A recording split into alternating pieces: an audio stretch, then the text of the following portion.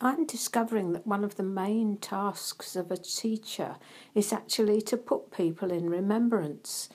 And those who are aware will be aware that the message yesterday was a repeat of a message about a month ago. And the reason for this is that I need to put you in remembrance.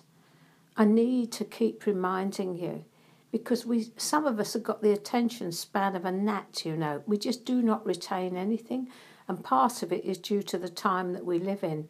But part of it, I think, is just due to the human condition, because if you look at people like Fenelon and all those writers, they are saying the same thing, because you seem to be so busy.